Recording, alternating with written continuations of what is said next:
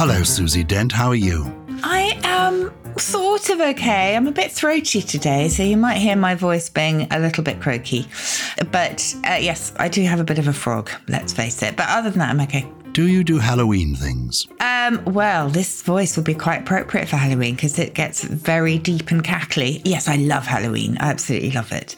And I put on a green wig every year. You put on a green wig every year? Yes, I've got a fluorescent green wig that I adore. This is a generational thing because I think Halloween has only really happened in this country in the last 30, 40 years.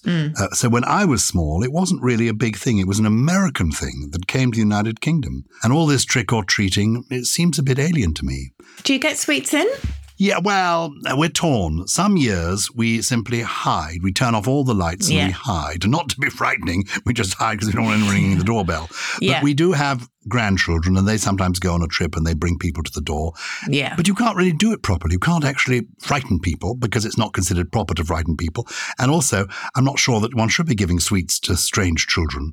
So it's all a bit fraught. I mean, I'm fascinated by it. I mean, I think the whole thing is intriguing.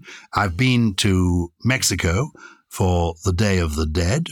I'm interested in the concept of, today, the 1st of November, is All Hallows Day. I think that's why the night before is called Halloween. Yes. And I think tomorrow is All Souls Day. And I think the whole thing is fascinating, and the heritage of it is interesting. Where do dead people go when people die? Do they just disappear into the ether, or is there something in the beyond? All these things are intriguing. To be serious for a moment, can you remember the first dead person you ever saw? Have you ever seen a dead person? Yes, I did. I saw my grandma who died in her sleep, and we went round as a family to check that she was okay. And so, yes, I do remember seeing her, but actually no one since then. How about you? What did you feel about that before I answer? I was very little, so I don't have very strong recollections. I think my sister was quite traumatized by it, but she did look very peaceful. I mean, it was a lovely way to go. Yeah. Well, I've had a number of experiences of being in the presence of dead people. When I was a little boy, I'm sure I've mentioned this before, I was a server at a church in London called St. Stephen's in Gloucester Road, a very high Anglican church. And I remember at the end of one service going to the vestry with the priest to change. You need to take off your cassock and your surplice. And he had gone from the vestry into a side room. And I followed him into the side room. And in the side room, on a trestle table, was a coffin. And I don't know how old I was, 6 or 7 years of age. And I asked the priest, what's that? And he said, it's a coffin. And he told me that somebody had died and they were going to be having a funeral, maybe the next day. And I said, oh dear. I was I don't know quite how I reacted. But I remember him saying to me, yes, he's dead in this world, but he's gone to a better world. He's actually happier now. It's marvelous. And so this was this priest's belief in the everlasting. So in a sense, I was given a positive introduction to death. Anyway, that's by the by. So I'm sort of slightly confused about this, and also our desire to be frightened. I mean, we do this lovely live podcast in a beautiful little theatre in London called the Fortune Theatre. Running in that theatre for years now has been a play called The Woman in Black. I think it's the second longest running play in the history of the West End after The Mousetrap. Yeah. Explain a little bit to people who don't know about The Woman in Black what it is. Well, it's based on a gothic horror novel written by Susan Hill, and it's been adapted into a stage play by Stephen Mallatrat, I think. And we're very conscious. I mean, whenever we go there and try and find the green room or the dressing room or whatever, you have to go through so many different doors. And I've frequently gone the wrong way and found myself in this absolute labyrinth, quite spooky set of dark corridors. I don't know if you've done the same, but it's a perfect venue for what is quite a claustrophobic play. It is. It's basically a ghost story. So today, because we're in this ghostly, ghastly, grim, but joyous mood, that's the confusion of it to me. What is death all about? Why are we doing all this? But let's talk about some of the language of it. I mean, we're looking at the world of the supernatural. Supernatural, I suppose, means above nature. supernatural. Exactly. So it's similar, I suppose, to extraordinary, so outside the ordinary. So supernatural is something that sits above the natural order of things because it is not following the norm. Is the word transcendent the same sort of thing? Yes. So in some ways, that's about sort of crossing over. So transcendent is beyond the range or the boundary of normal human experience. So you've got trans meaning beyond or across, and then scandere meaning to travel or to climb. So quite appropriate, that idea of climbing over or crossing over, because that's what we talk about, don't we, when spirits, pass over when people die. You say spirit. Why? What's the origin of the word spirit? That is straight from Latin. And actually, it's got so many different meanings, spirit, doesn't it? It's got that sort of ethereal sense to it, but it's also got this idea of someone's soul, really the sort of non-physical part of us, really, as well as you've got the Holy Spirit, you've got the spirit of a person, so the qualities regarded as making up their personality. You've got someone in good spirits if they're in good mood, etc. So there's so many different meanings for that particular word. But what's lovely is it actually in Latin means breath. And we've talked before about how you'll find that spiritus or spirare in Latin in lots of different words. To inspire someone is to breathe life into them in a way. To expire is to breathe out. To perspire is to breathe through. To conspire is to come together and breathe closely as you are plotting. So you'll find it in lots and lots of different words. And many an illustration of a spirit, or a ghostly spirit, is done like a kind of breath, as if you out in the cold and you breathe out and you can I can see Casper the ghost appearing. Yeah. Speaking of Casper the ghost, the spirit, you talk about in the Bible, sometimes it's translated as the Holy Spirit, sometimes as the Holy Ghost. The two words are interchangeable? They are in some sense. Yes, in the supernatural sense, I think, yes, they are. It actually comes from the German Geist. So it's kind of was influenced by the Flemish Geist and Flemish typesetters put the H in it. I think we have a bit of correspondence actually for one of the purple people asking about giving up the ghost. So we will talk about that later. So we have a ghost, which you've told us about. We have the spirit. These are things that are in the world of the mystical. And, yes. And what's the difference between a mystic is a person, but mystical is a quality? That's right. So a mystic is a person who, through contemplation, really, and self-surrender, achieves unity with the spiritual world. I think that is the idea, even sort of the deity, if you like. And it's got lovely etymology because it goes back to the Greek, we think, for closing the eyes or lips. So it's the idea of something that is very secret and almost concealed. Whereas mystical, as you say, it's an adjective and it means having a spiritual, symbolic significance that transcends human understanding. Yeah. I remember my father once saying to me that nobody ever really dies until their name is spoken out loud for the very last time. And I sometimes justify to myself in my head telling all my old stories about people I've encountered by thinking, well, people haven't heard of them anymore, but I still want to go on telling the stories because I don't want these people to disappear. And in a way, for me, the people who have gone before are still alive. If they're in our heads, people like my parents, my grandparents, the ones I knew, not the ones I didn't, all these people, they're still alive if they're alive in your head. I would love there to be a kind of heaven. I'd love there to be a traditional heaven with clouds and people playing harps and, St. Peter at the gates and angels. And all. I'd love all that. And I think that's a little bit unlikely. But I'm open to the possibility of the mystical. And I don't necessarily feel I've seen a ghost, but I do feel I've, as it were, been in the presence of people who have been before in an interesting way. How about you? No, I am totally transfixed always by ghost stories. I'm listening to a very good podcast at the moment called Uncanny, which is a BBC Sounds podcast. And it's brilliant because it's just lots of people's encounters or memories of meeting ghosts or encountering ghosts or poltergeists, etc. But no, I don't think I have, but I am totally enthralled by them. But you mentioned heaven there, and that's always sort of etymologically been a bit of a mystery because we don't quite know where it comes from, but there are lots of parallel forms in languages. So heaven has always been both the sky, the heavens, and the abode of God. And obviously in Christian theology, there's just one heaven. But if you go to Jewish and Muslim theology, there are, I think, 7, of course, of which the 7th is the highest. That's why eternal bliss is to be in 7th heaven, to be very, very happy or ecstatic. I didn't know that. But I love the mystery behind heaven. It seems very fitting somehow. You mentioned Poltergeist. Yes. That's Germanic, terrifying. I imagine. Geist is ghost, is it? I don't know. Yes. Tell me about that word. Yes. So Geist is absolutely ghost, and Poltern in German is to create a disturbance. So this is poltergeists are incredibly tricky and, just either full of mischief or full of, I don't know if they're full of evil, but they do, according to the beliefs, they do create a lot of havoc, a very, very scary kind.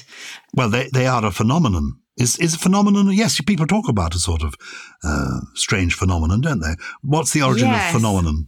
Okay, I have to say something here. I just mentioned, this is Danny Robbins does this Uncanny podcast, and I keep wanting to message Danny to talk about something that really, really annoys me in his podcast. And normally, as you know, I am a language liberal, Giles, but all his experts talk about phenomena as if it's a singular.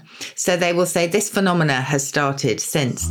And I just think, no, it's phenomenon. Phenomena are plural. But I keep thinking maybe in the spiritual world, there's a very different usage of it. So apologies, Danny, if that's so. But it does really annoy me. So I thought this is my chance to point it out. But it goes back to Greek, and it means something that appears to view. It comes from an idea of showing something. So obviously that's what a phenomenon is all about. It is showing itself to you. Before we leave heaven, give me the origins of, say, celestial, divine, ethereal, and then we'll take a break. Yeah, celestial's lovely. So that goes back to the Latin caelum, meaning the sky. It's also linked to cerulean, which is the perfect blue of cloudless sky. How interesting. I say cerulean. Okay. It's Cerulean, isn't it? Yeah, and you might well be right, because I don't know. I don't know if I've ever heard anyone else say it. I just think it's such a beautiful word. Sarah, I'm going to listen now on the Oxford Dictionary's audio.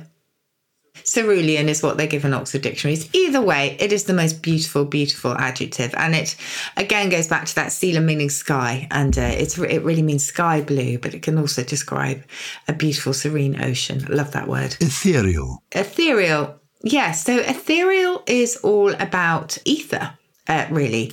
So the ancient Greeks believed that the earth was composed of earth and air and fire and water, but that the heavens were made of a much purer and less tangible, less physical substance that was known as ether, but also called quintessence, the 5th element. And ether was often described as a kind of invisible light or a fire. And that's a clue to its etymology, because it goes back to a Greek word meaning to blaze. So when ethereal came into English in the Middle Ages, it meant the regions beyond the earth, or anything that seemed to kind of come from there. But it's all about ether. You're divine. Now, people use that word now to describe, like saying you're divine. But of course, divine must be to do with deity. It's got some connection there, hasn't it? It does, yes. So it goes back to deus, meaning God, and the Latin divinus, God-like. And as you say, it has really diluted, hasn't it, over the years? A bit like heavenly, actually.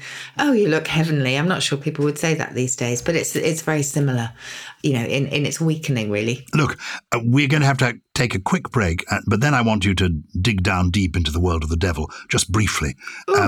We mentioned, didn't we, our going to the Fortune Theatre, and I ought to encourage people to come and see us next time we're there. When are we next there? I think it's in November, 20th of November. Yeah, and then we've got a date in December as well, and we'll be back in London after the new year. So come to the Fortune Theatre. For tickets and info, you go to somethingrhymeswithpurple.com, or you can follow us on social media at Something Rhymes on Twitter and Facebook, and Something Rhymes With on Instagram. Okay, I'll be back with the Devil Woman in just a moment. Uh-oh. Do you ever wonder how celebrities order food? Like, is Sarah Paulson a Diet Coke or a regular Coke girlie? Some peasant Coke? No. Or how does Sofia Vergara order a pizza? No, nothing, no tomatoes. I cannot eat tomatoes. Yes. Are you cool with mushrooms? Not really. If these are the details you need, and I know you do, I have the podcast for you. I'm Jesse Tyler Ferguson, and on my podcast, Dinner's on Me, I take some notable friends of mine out to dinners in Los Angeles and New York City. Listen wherever you get your podcasts. That thing was delicious. Welcome back to Something Rhymes with Purple, and I'm Giles Brandreth. I'm with my co-host Susie Dent, and we're conjuring up the world of devils. Well, it's post-Halloween. We're just recovering. Conjure, where does that word come from? Yeah, so today we sort of, we use conjure quite recently, don't we? A name to conjure with, for example. But it had much more serious beginnings. So it comes from a French word, conjurer, which ultimately came from Latin. And it means to bring together by an oath or conspire. And actually, it could also mean to exorcise as an exorcism. Yeah, much weightier meanings, really. And it was to call essentially on somebody in the name of a divine or supernatural being, to appeal to them. It's linked to jury. It's very interesting. It's much more serious and profound than, it's now trivialized into talking about conjuring tricks. Exactly. I mentioned before the break that demons and devils, we probably touched on this before, because I know we did an episode called Gobelinus, all about goblins and fairies and gremlins and frightening things. But just remind me about demons and devils, where that word comes from, those words. Oh, yes. So the Greek word daemon gave us a demon, and in ancient Greece, a demon was a sort of supernatural being that was somewhere between gods and humans, or an inspiring force. So if you read Philip Pullman's Dark Materials, you'll find it used in that way. So they're not evil. The evil ones didn't appear until the Greek version of the Hebrew Bible that appeared in the 3rd and 2nd centuries BC. So that is when they took on their sort of darker incarnations, really. But before, they were actually quite helpful, or they could be. Very good. Oh, well, I like that idea. And you asked about devil as well. That goes back to a Greek word, diabolos, which gave us diabolic, and it means accuser or slanderer. So somebody who, again, goes against the natural order. The devil just appears in so many English idioms, really. The devil finds work for idle hands, talk of the devil. That's from the superstition that if you speak the devil's name aloud, he will suddenly appear. If you remember, Giles, people exclaiming, "What the Dickens?" We're using Dickens not in reference to Charles, but in a sort of sidestep away from the devil, because again, they didn't want to mention the name. Needs must when the devil drives, that's Shakespeare, playing devil's advocate, which we've talked about before in one of our eps, actually. That was a real official appointed by the Roman Catholic Church to challenge proposals to sanctify somebody, to make them into a saint. And when it was usually he would present everything known about that saint, including the negative aspects, in order to make sure a balanced view was reached at the end. So the devil has permeated a lot of proverbial wisdom in English, which, I suppose just underscores how terrifying the idea is. Well, I've been doing these shows with Dame Judi Dench, celebrating her career at the Gielgud Theatre in the West End, and Cliff Richard turned up at one. Oh, yeah. And I was in the corridor with him, and he said, should I go and see Dame Judi? I said, of course. And did you enjoy the show? He said, I loved the show. I said, well, maybe as you go in, you should sing congratulations. And he said, no, I'd rather sing Devil Woman. Brilliant. So curiously, it can be a compliment as well as it being having negative connotations. Yes, it's a little bit like calling a woman a vamp. Originally was not as, it's not particularly nice these days, but actually that's a reference to vampires. So I think we're going to do a bonus episode, actually, where we can touch on vampires. For members of the Purple Plus Club. Dracula. Yes, all about Dracula in the world of Bram Stoker. But right now we're in the world of ghosts. Yes. And if you want to catch up on our episode Gobelinus, there are frights and goblins and fairies and gremlins there. Yeah. Good. Well, look, we've been touching on, ranging around the world of post-Halloween here, but I think around the world people have very different traditions. So if you are somebody who believes you've seen a ghost or have views on the dead, the departed, and I have to say, I like calling the dead the dead. This thing about he passed, I'm with you. find an ditch the awkward euphemisms. euphemism. I mean, my view is if they can pass, they can pop in. If they're dead, they're gone. That's the view. Yes. But so people do get in touch with us with any queries you have or any thoughts you have. It's purple@somethingelse.com, and it's something without a G. Speaking of which, relevant to ghosts, we've had a very intriguing query from Rob Dickinson. Hello, Susie and Giles. Your wonderful podcast helps keep me sane as I battle my way through the working week, so thank you. As the weather has turned this week, I've been looking at electric heater to help keep our old stone house warmer. Reading reviews online, I saw a reference to someone's old heater having given up the ghost, and I realised I've got no idea where this came from. Surely you do. Many thanks, Rob, Stockport. What do you reckon, Giles? Well, I reckon you do, so tell us the answer. Well, it's a reference really to dying. That was another euphemism, a bit like passing, to dying if you give up the ghost. And the idea is that the soul is the source of life. It is the ghost of life. But that has become much weakened in language, and it now seems to refer, as Rob says, to equipment that's broken down beyond repair. But yeah, had quite sort of fundamental beginnings. Good. Marissa Culp has been in touch. Hello, Giles and Susie. Is there a word for carrying over the feelings from a dream?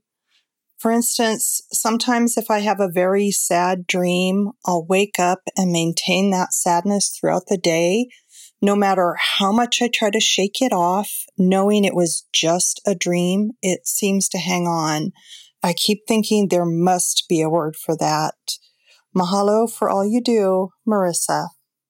Oh, what a nice message. Well, it was. So, what do you think? Yeah, it's really interesting. Well, there is a word for a dream state that kind of persists more for a few moments rather than the whole day. So I'm intrigued that this can actually affect Marissa throughout the day. But if you look at the word hypnopompic. Hypnopompic. It's not a word on everybody's lips. Hypnopompic. Yeah. And if you read, there was a person who, I suppose, first diagnosed this. He was a scientist, and he says in 1901, to illusions accompanying the departure of sleep, as when a dream figure persists for a few moments into waking life, I have given the name hypnopompic. Now, he coined it as a counterpoint to hypnagogic.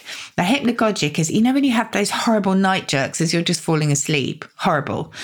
Have you ever had those? Never had those. Oh, good grief. Okay. Hopefully the purple people will know what I'm talking about. It's a kind of bumpy shock where you're just falling asleep and your whole body just suddenly shudders. So that's hypnagogic. I think you need help, Susie Dent. But to be hypnopompic is much more than hovering in a limbo state, really. It's to be trapped in a dream state that often you don't want to be in. So I think that's what Marissa is saying. You know, they're sort of... Well, it comes from the Greek hypnos, and then meaning sleep, and then pompic meaning sending away. So the idea is that you're sending away sleep, but that this sort of state in your mind persists. But as I say, I think Myers thought of it as, well, he says, it's only a few moments rather than kind of recalibrating the whole day. So that's fascinating. But I hope that helps a little bit, Marissa. Well, Marissa, it's intriguing because could it be, I mean, we have a nightmare. What about a daymare? I mean, why is a nightmare called a nightmare? Is it a horse you ride at night? I don't know. Yeah, no, nothing to do with a horse, and everything to do with, it comes from an Irish word, at least it's related to an Irish word, meaning a fairy or an elf, but actually quite a sort of malicious one who would come and basically lie on the chest of sleepers and make them feel like they were suffocating. Well, I've got the answer then. If a nightmare is this ghastly goblin-like creature that lies on your chest and then disturbs your sleep at night, then during the day, if it's lingering, if it's something negative, it is a daymare. But if it is something delightful, it's a day fairy. That's my answer. I like this. So I'm having a day fairy today. What do you think? I like this. Or day sprite. A day sprite, something that's light and nice. But if it's something that's dark, it's a daymare. Well, okay. Those are my suggestions. What are your suggestions for 3 real, unusual words that you'd like us to incorporate into our vocabulary? Yes. So the first one is, well, something I think most of us feel on New Year's Eve, and it's just quite a joyous state, really. It's called kalopsia. It's a much more elegant version, really, of beer goggles, because kalopsia is a state when everyone and everything looks beautiful. So I think we all want to be in that particular state. So my other one is, well, mumpish. Mumpish means sullen, cranky, withdrawn, and glum. So you might find that if you're feeling just a little bit frobbly-mobbly today, which, as you know, Giles, is my favourite expression for being just a bit meh. But mumpish is good. I like mumpish. Mumpish is very good. I like that too. And finally, we have a beautiful word from Hebrew, which is simcha. Simcha means gladness and joy. And it's actually more than gladness, because it's a bit of an ethos. It's a really empowering approach to life that's about clutching joy wherever we can. So even amid daily irritations and sorrows, try and grasp some simcha. And it's spelled Cimchaa. Beautiful word. Well, I'm not sure that my poem this week is a poem, but it's certainly something that's apt for this time of year. In a dark, dark wood, there was a dark, dark house. And in that dark, dark house, there was a dark, dark room. And in that dark, dark room, there was a dark, dark cupboard. And in that dark, dark cupboard, there was a dark, dark shelf. And on that dark, dark shelf, there was a dark, dark box. And in that dark, dark box, there was a ghost! That was terrifying, but utterly brilliant. That really took me by surprise. That was one like a night jerk. Thank you. I'm frequently called a jerk, but to be a night jerk is something quite special. Well, look, that's it for this week, but we are here every Tuesday and then forever, because it's out there in the ether, and we've got nearly 200 episodes, so you can go into the back catalogue. Please, if you like the show, do follow us on Apple Podcasts, Spotify, Stitcher, Amazon Music, wherever you go, and recommend us to your friends and family. We want to spread the purple magic. We certainly do. And for more purple, why not consider the Purple Plus Club for ad-free listening and exclusive bonus episodes on words and language, and as you've just heard, Dracula. Something Rhymes with Purple is a Something Else and Sony Music Entertainment production. It was produced by Harriet Wells, with additional production from Chris Skinner, Jem Mystery, Jay Beale, Teddy Riley, and he's back, Giles. Yes, our very own goblin come gremlin. It's Gully! Gully!